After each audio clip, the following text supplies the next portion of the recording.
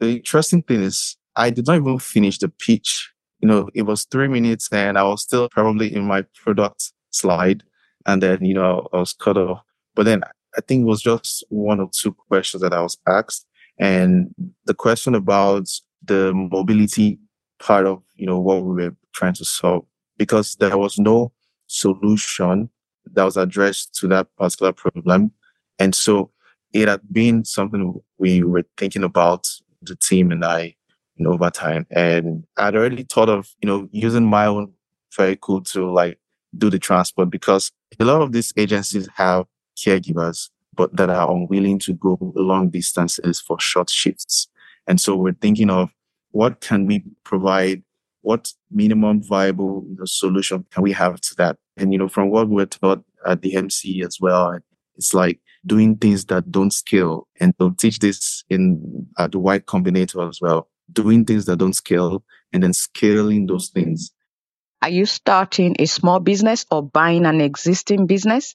This podcast, Small Business Startup School, shares perspectives using the psychology of retail and financial awareness, all with a reasonable dose of optimism. The show promises to give startup solopreneurs insightful strategies and practical solutions that support the mindset to execute business projects. My name is Ola Williams, your host on the show. I encourage you to join us to learn with positivity and great exchange of ideas.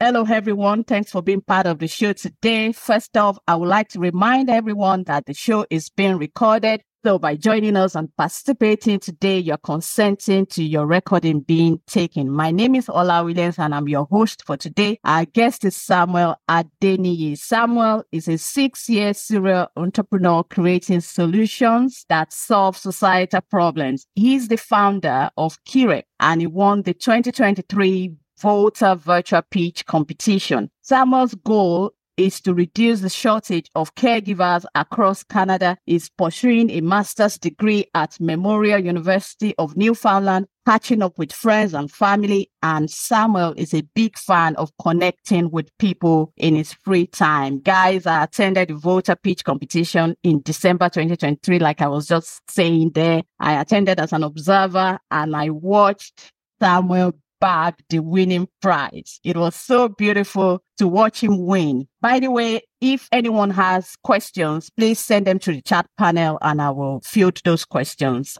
Or if you have any way you want to contribute, if you want to speak to the conversation, I can unmute you as well. So Samuel, listen, I'm so glad you're here to share your experience with us. So you founded Kirep, a company that looks after caregivers. Could you share a little bit more about that and the work that you do? Yeah, awesome. Thank you very much, Ola Williams. So first of all, we'd like to thank you, your team, and everyone who made this really possible. It's an honor to be able to share my experience, and give back. So in July 2023, founded Kirep while we were under the Memorial Center for Entrepreneurship work term. And so I had this beautiful idea since January in 2023. I happened to be in the healthcare space as well. So I spoke to the mentors at the center in the summer. I got, into the work term and they were really helpful in helping me bring up and start the project in the right way. I call it the startup way. And so many of the things that I learned back in my own country, I am from Nigeria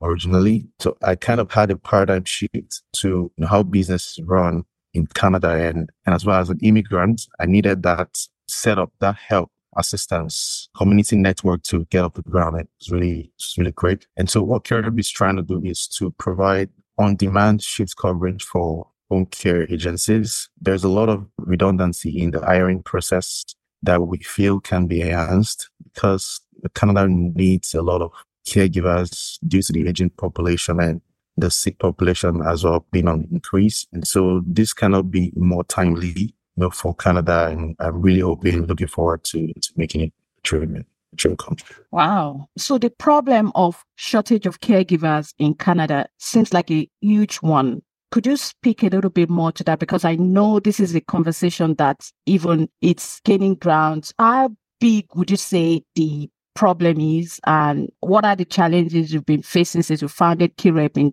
July 2023?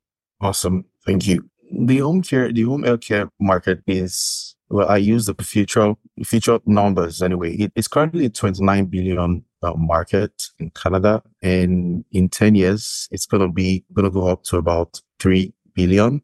And the aging population keeps rising, so it's pretty hard for Canada to source the right caregivers, qualified caregivers to provide the solution to meet the demand. So it's like there is more demand and less supply of care. And home care agencies really have a lot of role to play in this. And so during our customer interview session with some of the big home care agencies in the province here in St. John's, we figured out that it is not really about the shortage of caregivers. There are more immigrants in Canada because immigrants and international students make up a huge proportion of that number, caregiving number. But it's not really the shortage. It is the hiring process and the certification process. And if you look at, in the nursing sector as well, in the institutionalized healthcare section, many immigrants coming here, even lawyers coming into Canada cannot use, practice with their experience and their qualification back home. But it is a bit lesser for caregivers. However, the home care agencies are not hiring fast enough to solve this need. And yes, and so trying to help agencies, we're really focused on, at least in the next 4, 5, 6 years, on the home care agencies. We wouldn't be going to the individuals because the agencies have something going already. And so we don't want to be another home care agency having clients. We want to help the current agencies that have the certifications, the licenses and all that. That's a very good way of providing solution to a big problem in Canada right now. So well done. Thank you. So the voter pitch competition. So could you share with us how you prepared the weeks before the event? Right. Yeah. So I was talking to Brian yesterday while I was preparing for this, and I told her after the pitch what happened before and everything. Like, as people would actually expect, I did not really give it so much thought. And there's the reason. So even voter, the application was put in by one of the Inside Business Consulting students, the MBA student that was working with us in the fall. And so he put in he told me about the competition and he put in the application. And so I just got my pitch deck ready and the rest. But we already enrolled in the MC work term, and I was also at the last year, the Melwood Work competition that is hosted by the Memorial University in St. John's here for the sole purpose of learning. So there are 7 entrepreneurs that would go on to the final stage, of the 5 that will go on to the final stage and pitch. And they were all in their suits, and that was a live pitch actually, and it was so nice. My first pitch, competition I was, going to be attending here in Canada. And I really saw firsthand how those seasoned, student entrepreneurs were able to bring out their ideas and the confidence, and the know-how, the technical know-how that they had and they were conveying was really interesting. So during the MC work term, we also participated in the Genesis Evolution Program. So Genesis is an accelerator here in St. John's as well, a tech accelerator, and we pitched there as well. So it had been an ongoing practice over time, and smooth delivery of the pitch, whatever pitch, comes from solving a problem that you're actually passionate about. And it's going to show. I can't stress enough, having a great pitch deck, like the modern styling pitch deck that really works. Yes. And I used to be a designer, graphic designer, just, personal graphic designer, designed for some volunteering roles as well. And they always say less is more. Right. So like more white spaces and just like one line of word, and then you explain, that line of word and you give insight into it. A lot of it comes from your pitch deck as well. It's like the branding to it. And so everything just really comes together. That practice over time. So if you have a pitch coming up, you should be practicing like 2 weeks before. It's not just, 3 days. It will tell in the way you're so confident about even answering questions that you did not prepare for. It's just going to come naturally, and the judges will see that. Yeah. Thank you. Listen, Samuel, I have to say, I watched that competition and there were so many wow presenters, but I wanted so much to watch the competition because Aruna and I, we were just finishing an innovators program, and then coordinator told us we should watch that competition because we were preparing to pitch our ideas as well as founders. So anyway, back to the competition. What came across so much for me during your home presentation was your calmness. Actually, you were very calm. One of the judges asked you, how are you going to solve the problem of transportation? Right. And I thought you answered that in a very practical way. Do you care to share exactly that moment? And did you recognize that moment or any moment in that pitch competition as the moment when you knew that you had nailed it? Yes. So actually, the interesting thing is I did not even finish the pitch. It was 3 minutes and I was still probably in my product slide. And then, I was cut off. But then I think it was just one or two questions that I was asked. And the question about the mobility part of, what we were trying to solve, because there was no solution that was addressed to that particular problem. And so it had been something we were thinking about, the team and I, over time. And I'd already thought of, using my own vehicle to do the transport, because a lot of these agencies have caregivers, but that are unwilling to go long distances for short shifts. And so we're thinking of what can we provide, what minimum viable solution can we have to that? And, from what we're taught at the MC as well, it's like doing things that don't scale, and they'll teach this in the Y Combinator as well, doing things that don't scale and then scaling those things, right? So one of the videos at the Y Combinator Program Institute is about, there's a burning man, there's a man on fire, his head is on fire. What would be the best products to solve that problem? And it will be water, and a sophisticated fire extinguisher. But no, that is the finished product. The product that would solve it instantly is a brick. And so you can find a brick everywhere. It's readily available. Just take the brick and, dull the fire on the head. And so it's like finding that brick product that it's not 100% perfect, but it solves the problem for the customers that, have the problem burning, and they need to, get it quenched instantly. And those will be your early adopters. And those will be the ones that you'll be working with in the first, 1 year of your startup. And so it was so interesting to convey that with the question that was asked. Yeah, I agree. If this show is helpful to you, please do subscribe and share with others. That way, we are supported to continue to bring you helpful content. And please, we do like to hear from you. We encourage you to use the voice note channel in the show notes to share your insight, comments, or questions. Thanks very much. It was so practical, the solution. When you said you're going to use your car, I looked up, I was like, what kind of car is this? Because I know 3 minutes. And I know Haruna will agree with me here. We were struggling in our innovators program, 3 minutes. How am I going to talk for 3 minutes? I have so much to talk about. But I remember one of our mentors said, you don't even have 3 minutes. The first 1 or 2 minutes is either you have the attention of the VC or you don't.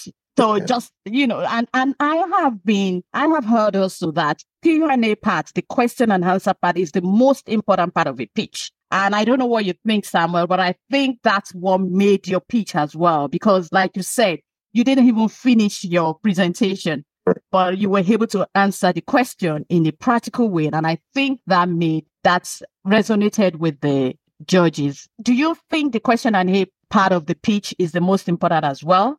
Well, yes, because it's the part where you now, get to explain yourself and shed more light, because 7 minutes is just, official present yourself, the official presentation, right? And then you go on to interact with the judges. The Q&A session is, where the judges are trying to understand your idea deeper, right? And I would say because it's at the ending parts of the presentation, so it will really carry a lot of weight. And like you remember the question that was asked in doing my own pitch as well. And so it's usually the take home for many people as well. So yes, I would say that the Q&A really made a strong impact in me winning the pitch. Yes. Yeah, absolutely. And I think there were 10 participants in your competition, right? If I remember correctly. Yes.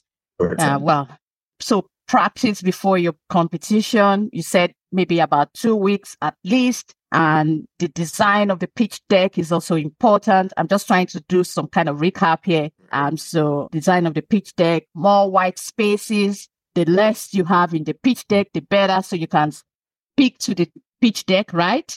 Yeah. And I've heard that as well, that we shouldn't cram the pitch deck with so many words. Don't make it too wordy. Yeah. So since winning, Samuel, how has the winning helped with your branding, your networking, and the business that you do? You know, the work you do in Kirep. How has winning the Volta pitch competition helped in any way?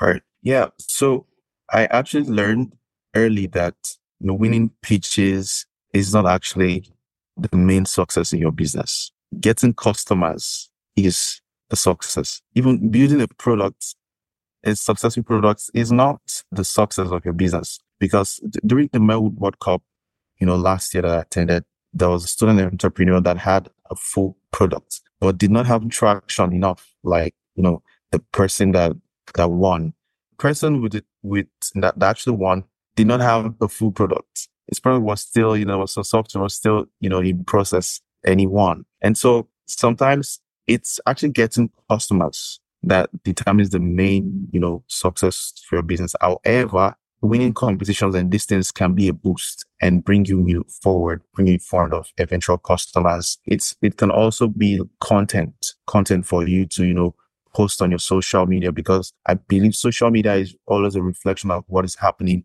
in person. You don't just create something out of the blues. It won't sell. It's like storytelling. But what story are you telling? You need to be telling story of experiences, of wins, of things, from your physical day-to-day activities, from your business, from, the successes you had. So yes. So those two things for me, it's a boost to get eventual customers. They are investors in the long run. And also it generates, content. Yeah. Yeah. So as the Volta winning brought any kind of opportunities to Kirep or to yourself? Yes. I mean, for one, this, podcast it's a function of Pitch for One. And we got a few people reaching out to us to help us, approach venture capital, this, and the rest. But I feel it's a culmination of efforts, right? And then you can look back at the track record, then at a point, it's all going to blow up, but, steps. So even when you don't see the full picture of have the full results now, it's a build up. Yeah. Yeah. I love that you say that, I've always thought pitching is a great exercise to tell one story. And you said it's part of building a story as well. So people understand why you're doing what you're doing. I think it's valuable for founders to understand the value of putting your ideas out there. It can be kind of intimidating sometimes, like you don't want to put yourself out there. But I think it's very important to be able to at least let people understand what you're doing. And somebody once said to me, when you're pitching as well, even you understand better, it becomes clearer to you what you're doing as well. So I don't know if anybody has any question at this moment before I continue. Aruna, I know me and you were speaking about, when we watched the competition in December. Do you have any comments or any question that you would like to, let me see if I can. Thank you, Ola. That was a very brilliant question and answer from Speaker Sam. So Sam, congratulations once again for that brilliant pitch. It was a good representation for some of us, who watched that and know that out of the lot, someone that we can identify with won. So I was very proud of that. And we even shared that news with our facilitators in that startup program. So yes, where you answered about the vehicle, I was very proud of that moment because you really nailed it at that point. And just curious about what is the business environment in St. John's in terms of the opportunities for your startup. Are you only limiting to that area, or now that Volta that is based, even though it's an Atlantic Canada startup support company, sort of, but then it is based in Halifax, Nova Scotia. Are you thinking of your business like scaling it to other parts of Atlantic Canada, for instance? Right. Yes. Actually, to have a great business, you need to have, you need to be solving a problem that is native and custom to multiple, locations, multiple regions. It helps you broaden your market, and it makes investors know that, when they, they put in, funds into your idea or your startup, you can generate revenue. There's been constant, questions regarding our business model and how we go to market and the rest. So definitely looking at other provinces is on the radar. And yes, we'll be doing that this year in support of the efforts we're working on in St. John's here. St. John's, the population here is about 550,000. Thereabout. It's not the actual number; it's just an estimate. And then so yes, we'll be required to look at all the Atlantic provinces as well, and validate our products there. Yeah, thank you. So, Samuel, what are the next steps for you while we're waiting for any other kind of question as a founder? So what is next? What would you say is next right now for KeyRep? Right. For us at KeyRep, we're looking at expanding to Nova Scotia because we have a few links there already. Yes, our eventual goal is to hit 1 million in revenue by 2030. And so that will really require us to scale faster. And so expansion in product validation is really what we're going to be working on in the next couple of months and next year as well. Great. I always like to say that it's always good to learn, even as founders, continuous learning, continuous connecting. So if you're given an opportunity, what would you like to learn right now? So for me, I think closing high deals is a highly required skill right now. And although I'm on the way, I have closed a few deals. I've, spoken with a few agencies in the last, 8 months that we started. But where there is cultural difference and, racial difference as well, it's kind of requires more know-how to connect to the person you're negotiating with and to actually close those deals. So it's like a learning curve for me right now. Yes. So closing deals would be a major thing I would like to even, go further in education to acquire. Yeah, I agree. That's a very valuable skill to acquire. Negotiating, closing deals, ability to have a win-win with the person you're negotiating with. That's incredible. Yeah, it'd be a very incredible skill to have. So what advice would you have for startup entrepreneurs right now? Right. Well, as a startup myself, I really say experimenting is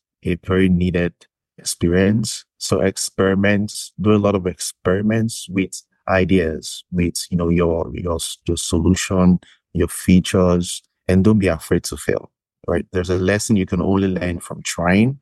You might fail, but it's a step forward. I don't see failure as a pushback. It's like, it's a step without a result, but it is required for, the success. So even if you try something out, doing, experimenting with an idea and you fail, it's not a pushback. It's a fail forward. And in the end, there is a certain number of fails that you need to actually succeed. It's the hard truth, but as entrepreneurs, we need to build the fortitude, the mental fortitude to keep going, because that's the test of how bad you want it and your commitment and passion and zeal to what you're trying to put out in the world. And so, yes, I would say experiment and don't be afraid to fail. Great advice. That's all good stuff. Great advice. I love that so much. So thank you so much, Samuel, for joining us today. And I would like to say thank you to all of you, Aruna, Sam, Wendy. Thank you all. I always feel when we are able to have conversations like this and people are able to join, it's more value is added because you're able to ask and you're able to add to the conversation exactly what listeners want to know. So thank you very much. Thanks for listening. Hopefully that added value to you. I do like to say that the show aims to highlight broad business patterns that are considered same as ever. However, I also acknowledge that personal circumstances may differ. So please apply the lessons in line with your context and seek professional guidance as may be applicable to your business. Until next episode, please do share the show so value is added to others as well. And remember, let's continue to learn together and be encouraged to keep on connecting.